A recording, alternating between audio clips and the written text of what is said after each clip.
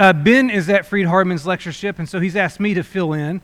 I will not be addressing anything that involves restoration. I'm going to leave that for him.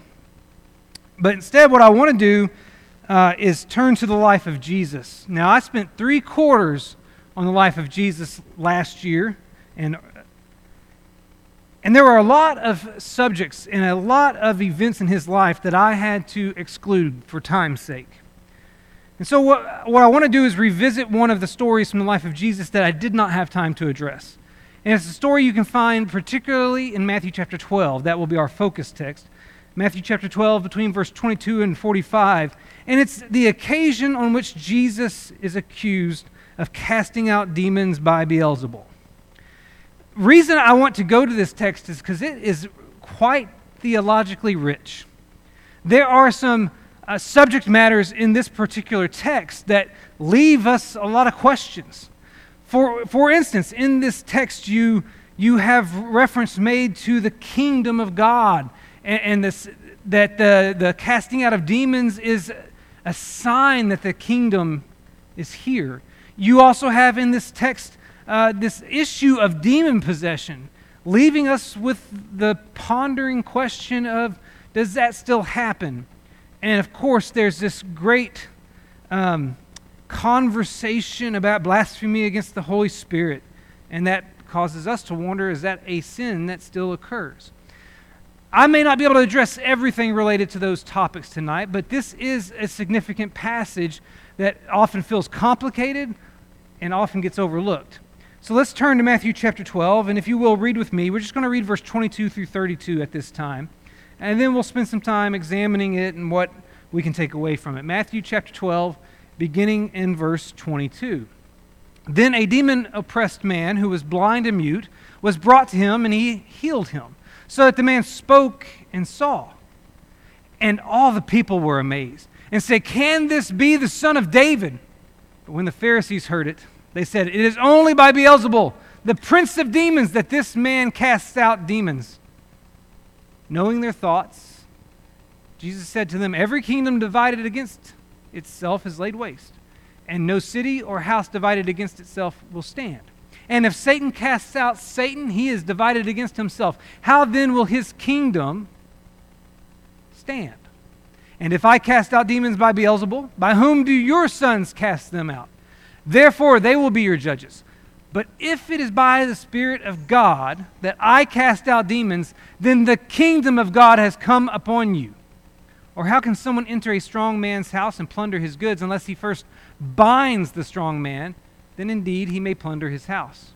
Whoever is not with me is against me, and whoever does not gather with me scatters. Therefore I tell you, every sin and blasphemy will be forgiven people, but the blasphemy against the Spirit will not be forgiven. And whoever speaks a word against the Son of Man will be forgiven. But whoever speaks against the Holy Spirit will not be forgiven, either in this age or in the age to come. So what I want to do tonight is walk through this text and consider some of the significant things that are being said and taught in it so that we can have a greater understanding of some of the difficult passages that appear here.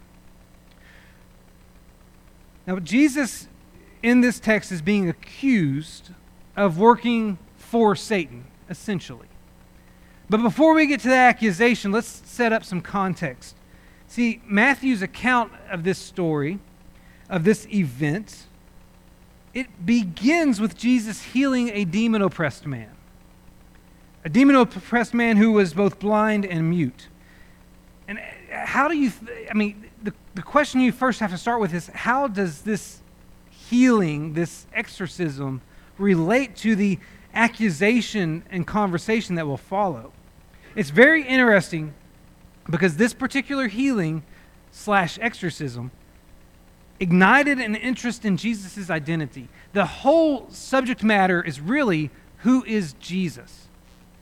Because the people are amazed, we're told in verse 23 of Matthew chapter 12. They're amazed and they're pondering out loud, can this be the son of David? In other words, this miracle caused a great many people to consider the possibility that Jesus was the Messiah. And that's very interesting. Because anytime the Pharisees felt that Jesus was getting attention, they felt like they had to do something. We'll talk a little bit more about that in a minute. But that's what ignites this conversation, this dialogue, and this accusation, is the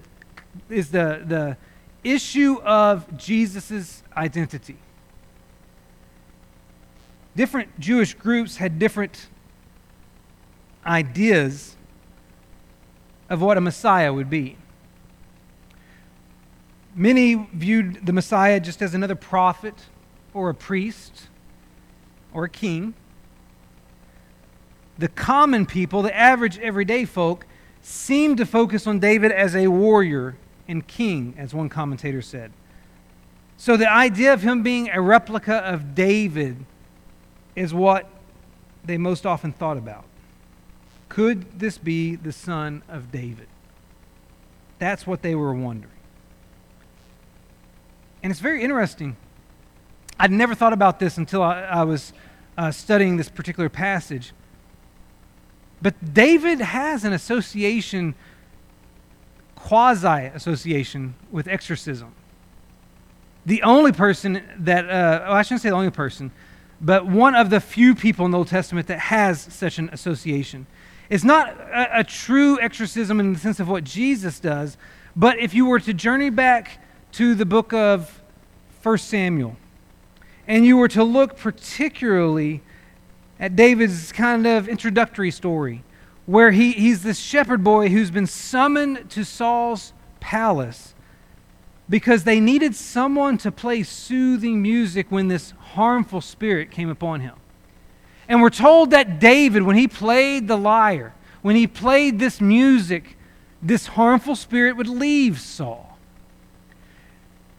In this case, with Jesus, he's removing an evil spirit from someone. And so it's not an exact replica of each other, but it is very interesting that this exorcism that Jesus conducts, this casting out of an evil spirit, is causing people to connect the dots between him and David, who was recorded as having helped a harmful spirit leave King Saul. Just an interesting little tidbit to throw out there and to help you understand this identity issue that's happening. These people are looking at Jesus and going, hey, he may be more than we thought he was. And like I said, anytime that happened, the religious leaders, particularly the Pharisees and the scribes, felt like they had to intervene somehow. And so as you look at the text, you'll find out that the next issue to arise is, where does his power come from? We're dealing with an identity crisis in the sense of what people or who people thought Jesus was.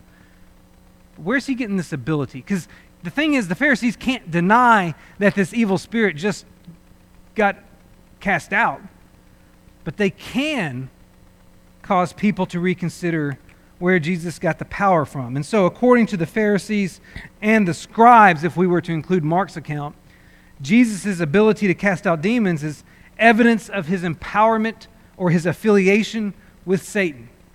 They claimed in Matthew chapter 12 and verse 24 that it is only by Beelzebul, the prince of demons, that this man casts out demons. In Mark's account, chapter 3 and verse 22, they go so far as to say that Jesus was possessed by Beelzebul. Now, who is Beelzebul? The name Beelzebul means Baal the prince, or Baal the exalted, or I should say Baal of the exalted abode, or even Lord of the house. Now that name Baal, which you might hear pronounced Baal more often than not, was a significant deity in the Old Testament. Not a true deity, a false god. But he was worshipped by the Canaanites. And the worship of him oftentimes bled into Israelite religion and caused a lot of problems between them and God. There is this one deity mentioned in the book of 2 Kings, 2 Kings chapter 1 and verse 2. He's the god of the Canaanite city of Ekron, and he is named Baal-zebub. His name means Lord of the Flies, actually, but it's believed that this Beelzebul is a derogatory derivative of that deity mentioned in 2 Kings chapter 1 and verse 2. Baal Zebub, 2 Kings chapter 1 and verse 2, Baal Zebul is the basis of the Beelzebub that we know. And it seems to be, have become by this point in Jesus' life, simply an alternative name for Satan. Now think about it. The one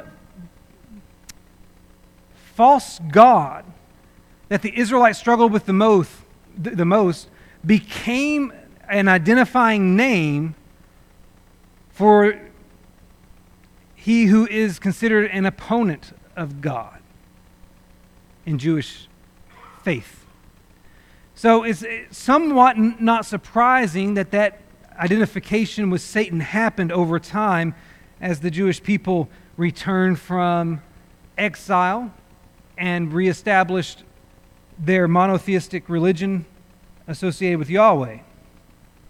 So Beelzebul is essentially a name that's become associated with Satan because it was formerly associated with the chief deity that the Israelites kept fleeing God for. Now, why did they accuse Jesus of being affiliated with Beelzebul? Well, ultimately, it's not because they have evidence that Jesus is associated with Satan. Instead, it's because they're attempting to undermine him in order to regain the allegiance of the people. The people are turning to Jesus because he's doing these miraculous, amazing, God-oriented things. He's doing things that no human being can do, and so he's winning their attention and their affection. And the religious leaders can't stand that. The religious leaders are in place because they want power or because they think they are religiously superior, and they don't like that somebody is invading their territory. So since they could not deny that the miracle happened, they attempted to discredit its source. You see, the purpose of the accusation is more important than the accusation itself. Their aim was to destroy the reputation of Christ and his popular acceptance among the people, as one commentator said. It may not be a true accusation. They may know that what they're saying isn't true, but if it can cause him to be discredited, they will have achieved their objective. You see, politics has been around a long time, hasn't it? And why is this particular accusation a big deal? It's because it's the equivalent to an accusation of sorcery. And that's a serious charge under Mosaic law. Under Mosaic law, sorcery merited the death penalty. Exodus chapter 22 and verse 18 says, "You shall not permit a sorceress to live." Additionally, the rabbinical teaching recorded in Mishnah Sanhedrin 7 verse 4 says, "These are executed by stoning," and among the list is the sorcerer. So this is a big deal accusation because it's, if proven true, an accusation that merits the death penalty as the consequence. So you can see how the Pharisees and the scribes are working to achieve their agenda, to discredit Jesus and possibly even to remove him from public access. But while the Pharisees and scribes associate Jesus' power with Satan, Jesus said that his ability to cast out demons was evidence of the availability of God's kingdom. Look at how Jesus responded to this accusation in verses 25 through 28. Knowing their hearts, he said, "Every kingdom divided against itself is laid waste, and no city or house divided against itself will stand. And if Satan cast out Satan, he is divided against himself. How then will his kingdom stand? And if I cast out demons by Beelzebul, by whom do your sons cast them out?" And then verse 28, "But if it is by the Spirit of God that I cast out demons, then the kingdom of God has come upon you." Jesus indicated that his ability to cast out demons was evidence that the kingdom of God was presently available. Now, this confuses some because they believe the kingdom either didn't begin until the day of Pentecost or won't begin until the second coming. And I think one of the the things that makes this passage important is because it helps us understand the kingdom a little better. See, the Bible indicates that God's kingdom was inaugurated at the incarnation of Jesus. This is evident from the fact that the primary message of Jesus' preaching was that the kingdom of heaven is at hand. So you have a passage like Matthew chapter 4 and verse 17. This is after his temptation and his baptism, and he says, from that time, Jesus began to preach, saying, repent, for the kingdom of heaven is at hand. This is the earliest days of his ministry, and he's already proclaiming that the kingdom of God is at hand. Mark's gospel presents him as saying, in Mark chapter 1, verse 15, the time is fulfilled, and the kingdom of God is at hand. Repent and believe in the gospel. And then if you go back to Matthew chapter 4, verse 23, we're told that Jesus went throughout all Galilee, teaching in their synagogues and proclaiming the gospel, the good news of the kingdom, and healing every disease and every affliction among the people. Some people got so enamored that they wanted him to stay in their town because his teaching was that powerful and his miracles were that amazing. In Luke chapter 4, verse 43, Jesus responded to that plea for him to stay by saying, I must preach the good news of the kingdom of God to the other towns as well, for I was sent for this purpose. Jesus declares in Luke chapter 4, verse 43, that his purpose was to teach about the kingdom. And that's what he did. Matthew chapter 9, verse 35 says that Jesus went throughout all the cities and villages, teaching in their synagogues and proclaiming the gospel of the kingdom. And then Luke chapter 9, verse 1 and 2 tells us that Jesus called the 12 together and gave them power and authority over all demons and to cure diseases, and he sent them out to proclaim the kingdom of God and to heal. The point is that from the beginning of his ministry, Jesus was preaching the arrival of the kingdom. And his miraculous ministry, according to what's said in Matthew chapter 12 regarding this exorcism, his miraculous ministry was confirming the presence and the availability of the kingdom. But we have to also admit that the Bible indicates that the present manifestation of God's kingdom is his church. If you go back to the great confession in Matthew chapter 16, on that occasion when Jesus asked his disciples, who do you say that I am? And Peter responds by saying, you are the Christ, the Son of the living God.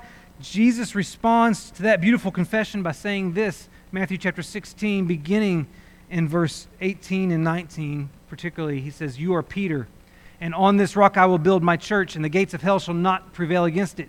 I will give you the keys of the kingdom of heaven.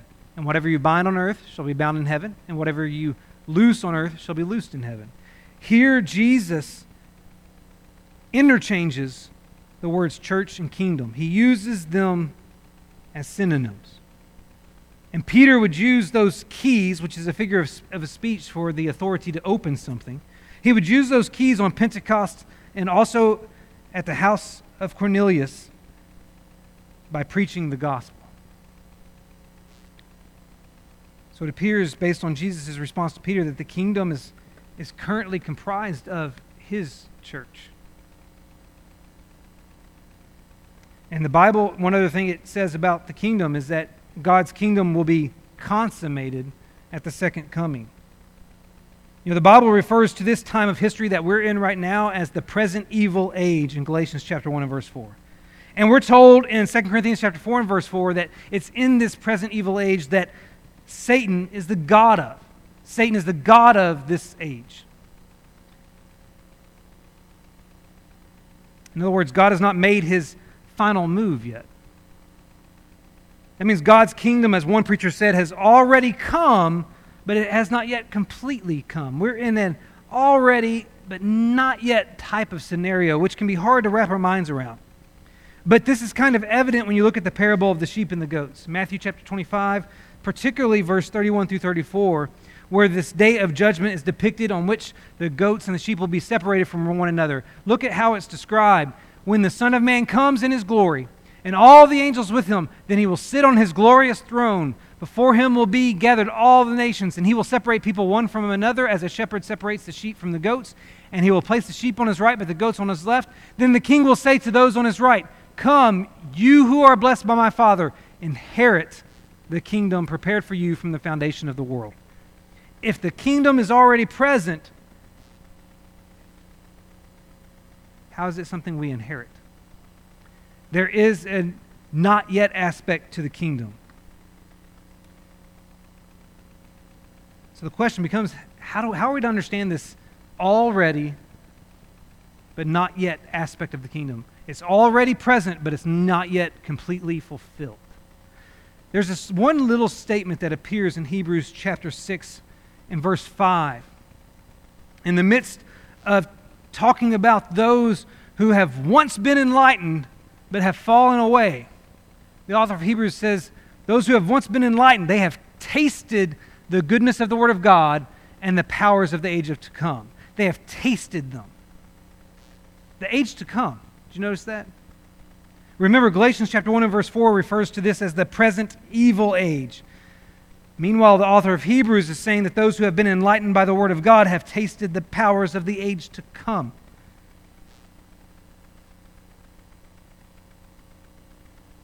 As one preacher said, we can taste the power of the age to come, but we cannot feast on the full banquet of it yet.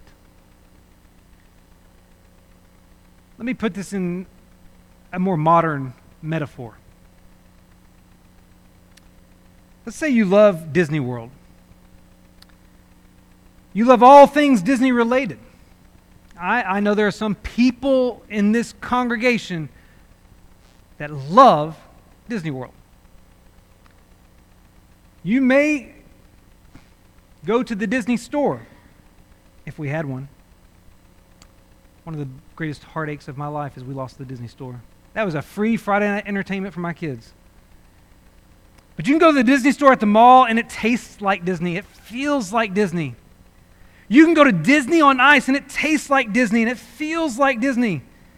But nothing compares to being at Disney World. It's not the same. It's just a taste. It's just a flavor. It's just an inkling of what it's like to actually be at the park.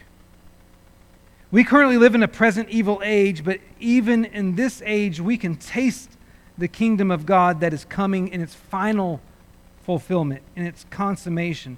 But one day, this present evil age is going to be no more, because the day is coming when Christ returns, and look at what is said when Christ returns, according to 1 Corinthians chapter 15, verse 24 through 26. It says, Jesus will deliver the kingdom to God the Father after destroying every rule and every authority and power, for he must reign until he has put all his enemies under his feet. The last enemy to be destroyed is death. The kingdom of God, inaugurated at the incarnation, because Jesus spoke of it as something that is at hand, and his miracles confirmed that the kingdom was upon them. The kingdom of God, presently available and presently able to be entered through the church, because Jesus said, I will build my church and give you the keys to Peter. But even though the kingdom is present, even though the kingdom is available, there's still something to be inherited and something to be delivered over. I think the way we need to understand the kingdom is this. We are not waiting for the kingdom to come. It is already here. What we are waiting for is the last day when Jesus will deliver the kingdom back to the Father. And when that day comes, the opportunity to enter the kingdom will have expired. Right now, the kingdom is available for entrance. There's a day coming when that time to enter will cease. That means that right now is the only guaranteed time in which God's kingdom is available for you to enter, and the only way to enter it is through the waters of baptism. So I think it's significant for us to understand the kingdom, to understand that we're not waiting for it to open its doors. The doors are open now. But we are waiting for it to close its doors. After all who have been welcomed into it have entered. And so we need to understand that right now the kingdom is open, but there's a day coming that is going to be closed. And so we need to seize the opportunity if we haven't already. And I think it takes this passage in Matthew chapter 12 to help us to understand the presence of the kingdom currently. because of what Jesus said regarding the casting out of demons, giving evidence that the kingdom is upon us. But that's not really the biggest theological statement in this passage that catches people's attention. Really, the biggest statement in this passage that grabs people and they focus on is the statement about blasphemy against the Spirit. So let's spend some time with that tonight. What is blasphemy against the Spirit? The word blasphemy is an Anglicanized form of the Greek noun blasphemia. And that word blasphemia derived from two Greek terms. One is blapto, which means to injure, and the other is pheme, which means to speak. So blasphemy can simply be defined as injurious speech, kind of like slander. In fact, the terms blasphemy and slander are used to translate blasphemia in the New Testament, depending on which translation you use.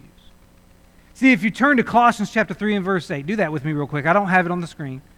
Colossians chapter 3 and verse 8.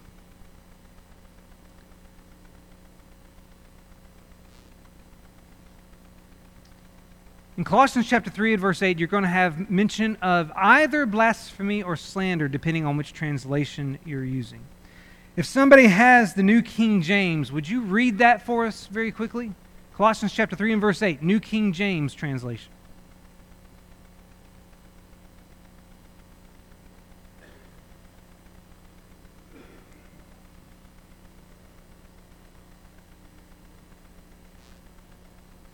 The New King James uses the word blasphemy. Thank you, Phil. Would somebody read it from the English Standard Version?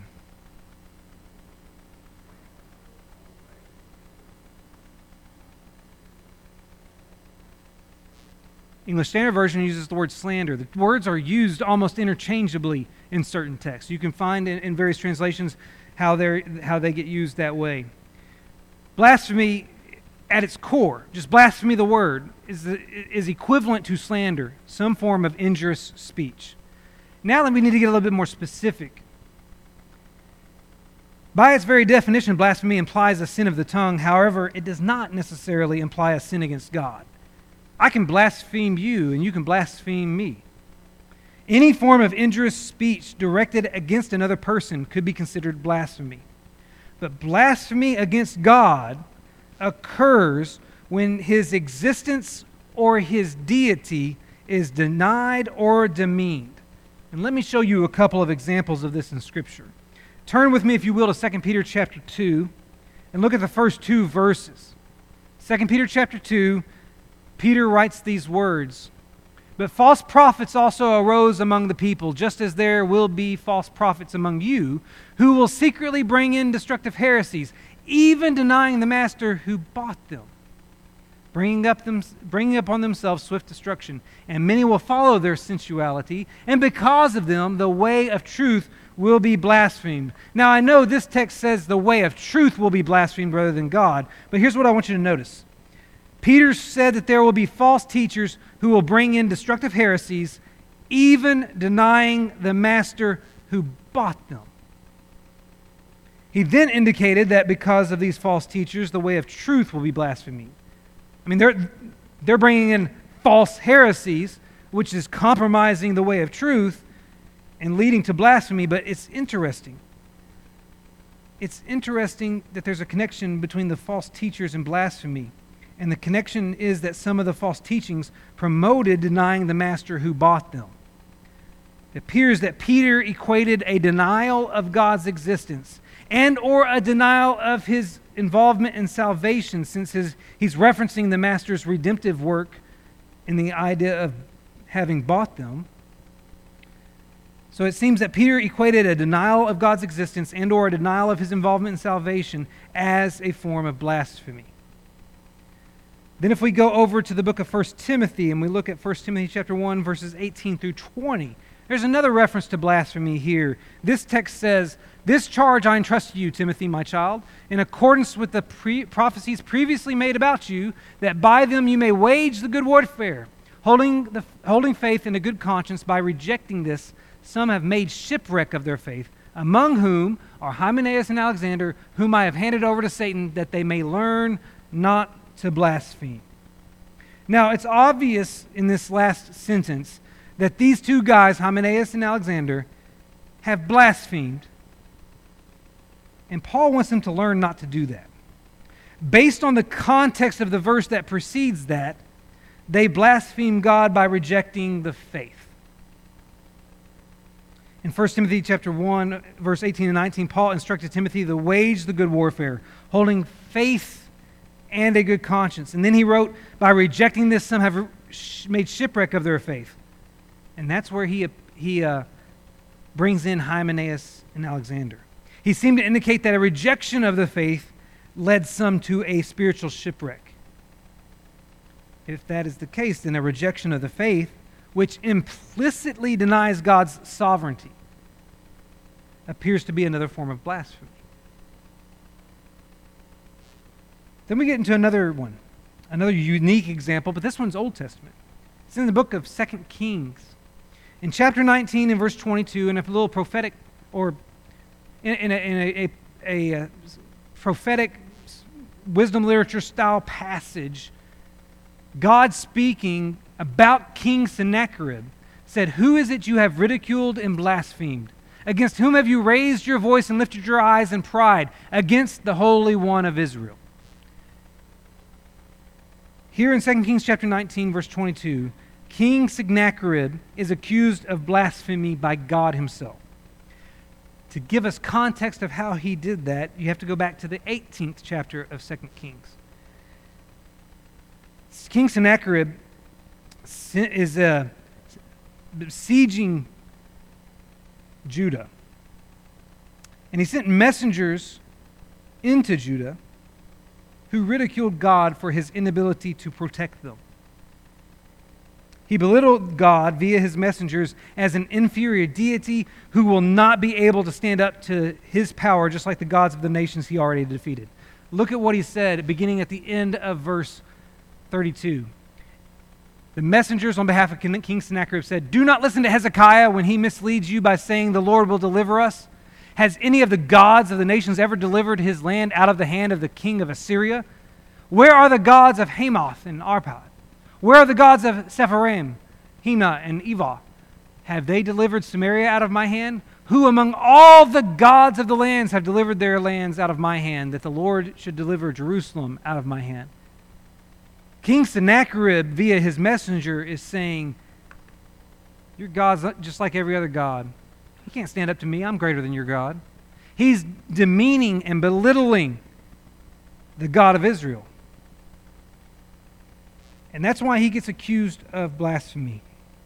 And based on this situation, we can deduce that an exaltation of self above God and a demeaning attitude toward God are blasphemous. That's the basis of the Jews' accusation against Jesus at his trial, that he committed blasphemy. Because in John chapter 10 and verse 33, they declared, they said to Jesus, "You being a man, make yourself God." They're accusing Jesus of having belittled God by making themselves equivalent, he and God equal. But Jesus could say that because it was true. See, what we find is that blasphemy against God in its strictest sense is a verbal sin predicated on a denial of his existence or a demeaning of his sovereignty in some fashion. That's what blasphemy against God is. So that helps us distinguish blasphemy from blasphemy against God. But the text we're dealing with is blasphemy against the Spirit. How does that differ? Well, blasphemy against the Spirit, just like against God, is associated with denying or demeaning the Spirit. One thing you need to understand, and the reason people care about this passage so much, is because they see in it this idea of a sin that can't be forgiven, which we're going to get to at some point. And then they wonder, can I commit this sin as well? Is it possible that I can commit a sin that I can never be forgiven of? So let's process this for a moment. Really, to understand blasphemy against the Holy Spirit, we must first acknowledge that this is the only place in all of Scripture where it is referenced. There is no other passage in the entire Bible that talks about blasphemy against the Spirit. Therefore, the context of this particular event, this particular story, must be our basis for determining what it is, since this was one that the Pharisees had committed, or at least were dangerously close to committing. So we have to look strictly at this account, this event, to determine what blasphemy against the Spirit is. And I think it can be said that blasphemy against the Spirit is associated with denying or demeaning the Spirit. See, in response, hold on. You have the Pharisees declaring that Jesus is casting out demons by Beelzebul. Matthew chapter 12, verse 24. Jesus responds by essentially saying, or essentially showing, that he's casting out demons by the Spirit of God. So notice that what happens here is that the Pharisees are associating Jesus' miraculous abilities with Beelzebul instead of with the Spirit. So that's why it appears that blasphemy against the Spirit is associated with verbally and publicly denying and or demeaning the Spirit, because they're associating the Spirit with Beelzebul, with Satan. In this situation, the Spirit was demeaned, particularly by attributing his miraculous activity to Satan. The Pharisees were saying that the miracles done by the Holy Spirit were performed by the power of an unclean or evil spirit, if you want to say it that way. So they had blasphemed, they had belittled, they had demeaned, they had ridiculed the Holy Spirit by doing this. Christian apologist Kyle Butt said it this way: even when faced by the miraculous working of the Holy Spirit through Jesus, the Pharisees were in essence attributing Jesus' power to Satan and claiming that Jesus was Satan incarnate instead of God incarnate. It is this and nothing else that our Lord calls the blasphemy against the Holy Ghost. So demeaning, ridiculing the Spirit in some fashion, that's blasphemy against the Spirit. But it should also be noted that this is not an isolated incident. Mark's account of the same event appears in Mark chapter 3 and verse 30. And there's a unique phrase in here worth noting. Mark chapter 3, beginning in verse 28, truly I say to you, all sins will be forgiven the children of man, and whatever blasphemies they utter, but whoever blasphemies against the Holy Spirit never has forgiveness, but is guilty of an eternal sin. For they were saying he has an unclean spirit. That phrase, for they were saying, is a reference to the Pharisees. And what's interesting here in Greek grammar, they were saying. The Greek grammar here utilizes the imperfect tense, which is a verb tense that denotes a sustained or a continuous activity. In other words, this was a habitual action and a habitual attitude of the Pharisees. This isn't the first time, nor is it the last time that they said something like this. Now, we only have one other recorded instance of such an accusation in Scripture. It's in Matthew chapter 9 and verse 34. There, Jesus cast out the demon-oppressed man who was mute. He's not mute and blind, so this may be a completely different instance. But in verse 33, when the demon had been cast out, the mute man spoke. And the crowd marveled, saying, never was anything like this seen in Israel. But the Pharisees said, he casts out demons by the prince of demons. Now, let it be known, this is Matthew chapter 9, verse 34, and the story we've been studying is Matthew chapter 12. So it appears we have two different instances of a casting out of a demon that caused somebody to be mute, because they're both in the same gospel. It's not like we've got this in two different gospels. This is the same gospel. And once again, we see another occasion where these Pharisees and scribes, these religious leaders, are accusing Jesus of being able to do this by the power of an evil entity. So what we have here, based on these two stories And based on Mark's use of the phrase they were saying, which indicates it was a continual activity, what we have here is a deliberate and persistent rejection and belittling of the Holy Spirit. You see, not only is blasphemy against the Spirit a verbal denial or a demeaning of the Holy Spirit, it also involves a deliberate and continuous attitude. So the question now becomes, based on these two definitions that we have, blasphemy against the Spirit is associated with denying or demeaning the Spirit, and blasphemy against the Spirit is associated with a deliberate and persistent attitude. Can we commit that sin today? You know, there are those who say we cannot. There are those who say, no, you cannot blaspheme the Spirit. And they contend that the circumstances in this story in Matthew chapter 12 are the reason you can't. Because the circumstances on which the sin is described occurred during the age of miracles, and the age of miracles has ceased.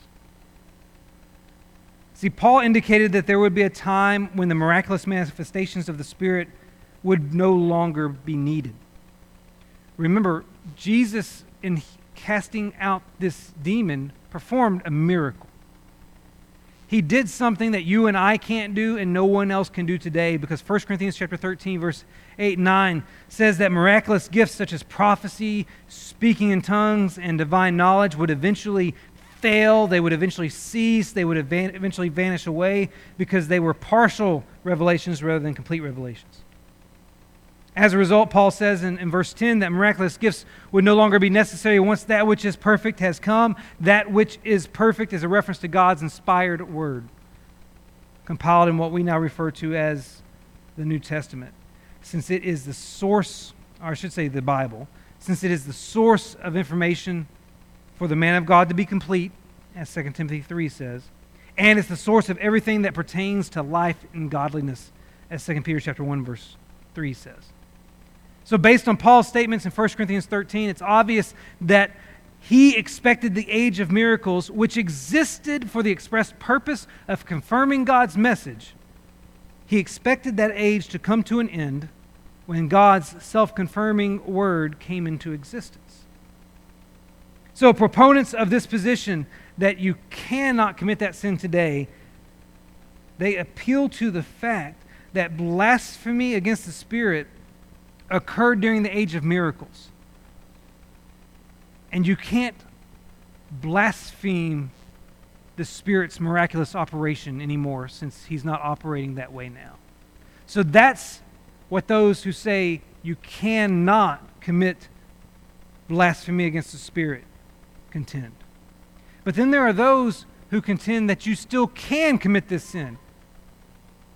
And they base it on the fact that you can have that attitude towards the present work of the Spirit manifested in the Bible. See, Peter declared in 2 Peter chapter 1, verse 21 that no prophecy was ever produced by the will of man, but men spoke from God as they were carried along by the Holy Spirit. So although the Spirit no longer operates through miraculous manifestations, it does still operate through the Word of God, which it ultimately authored. And so some contend that although no one can today commit the eternal sin in precisely the same way as did the Pharisees, one can still commit that sin by rejecting the New Testament evidence that undergirds the Savior's credibility and principle. And so thereby they have the same attitude and the same actions as the Pharisees. See, proponents of the yes, you can commit this sin, they simply say you can do it by rejecting the evidence of the Spirit, by rejecting the Word of God that the Spirit brought into existence. Obviously, both positions can't be correct, so which one is it? Y'all want to put it to a vote? Maybe the issue is not so much whether or not one can be forgiven, but whether or not one will seek to be forgiven, will be willing to repent.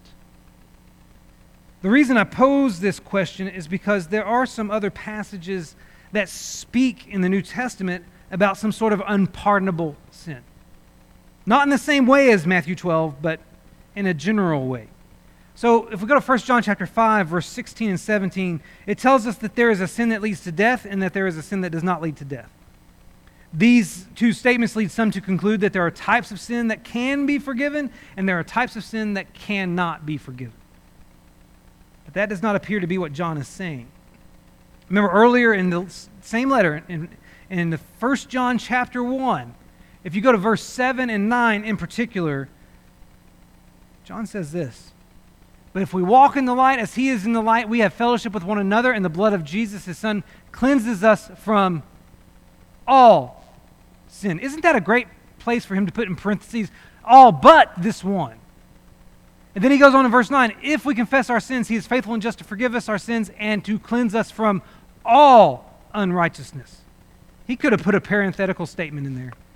He could have put a disclaimer of some sort, but he didn't. By saying that all sin and all unrighteousness can be purified by the blood of Jesus, John implies that there is nothing unforgivable for the one who walks in the light. In other words, John indicates that those who are in Christ are forgiven of all sins.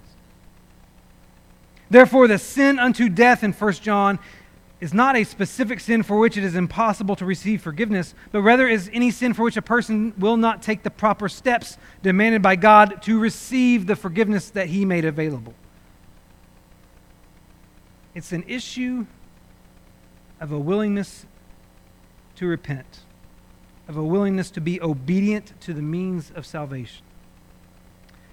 There's another passage that some think refers to an unpardonable sin, and it's Hebrews chapter 6. Now, you may recall, we appealed to this passage, particularly verse 5, a moment ago to talk about tasting the goodness of the powers of the age to come. But in its full context, Hebrews chapter 6, beginning in verse 4, says, "For it is impossible." That's the word everybody gets hung up on. It's impossible in the case of those who have once been enlightened, who have tasted the heavenly gift, have shared in the Holy Spirit, and have tasted the goodness of the Word of God and the powers of the age to come, and then have fallen away, to restore them again to repentance, since they are crucifying once again the Son of God to their own harm and holding him up to contempt. Now let me just point out first that this is a passage that discredits the once saved, always saved concept. But notice that the issue in this passage is saying that it is impossible for those who have fallen away to be restored, not to be forgiven. It's saying, or it's making a reference to the hard-hearted nature of those who have made a deliberate decision to reject the faith despite having once believed.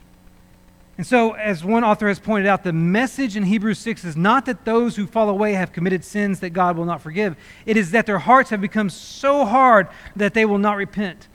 It's kind of like Pharaoh in the Old Testament. So we can conclude that if a person is willing to repent, then he or she cannot be one of those who have fallen away, according to Hebrews chapter 6, verse 4 through 6. And here's my point.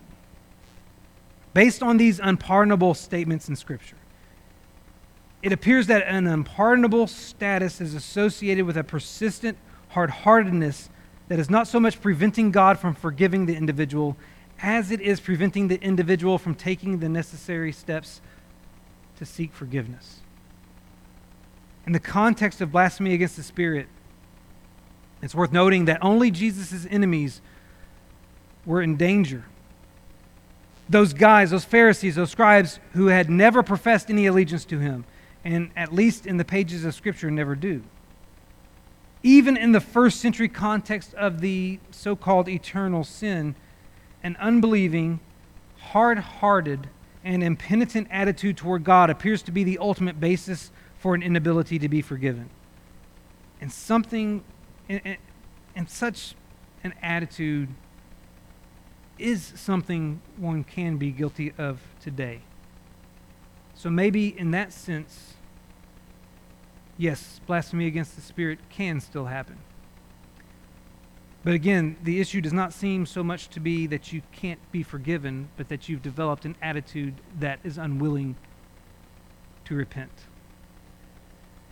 At least that's how I've come to understand it. And if you want to debate it, see Ben Hogan, because this is his class. I thank you for your time and attention tonight. I'm going to go ahead and wrap up there. I was going to jump into whether or not demon possession happens. I'll save that for another time. Keep you wanting more. Let's close out with a quick word of prayer.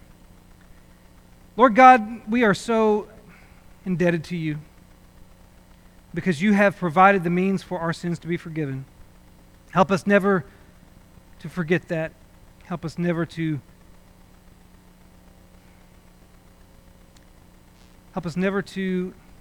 take advantage of it in a disrespectful way. Help us to always appreciate it, and help us always to respond to it accordingly. We thank you, Lord, for the salvation offered to us and for the sacrifice Jesus was willing to make to achieve that. May we never take it for granted. And Lord, help us to live out a life that reflects that appreciation.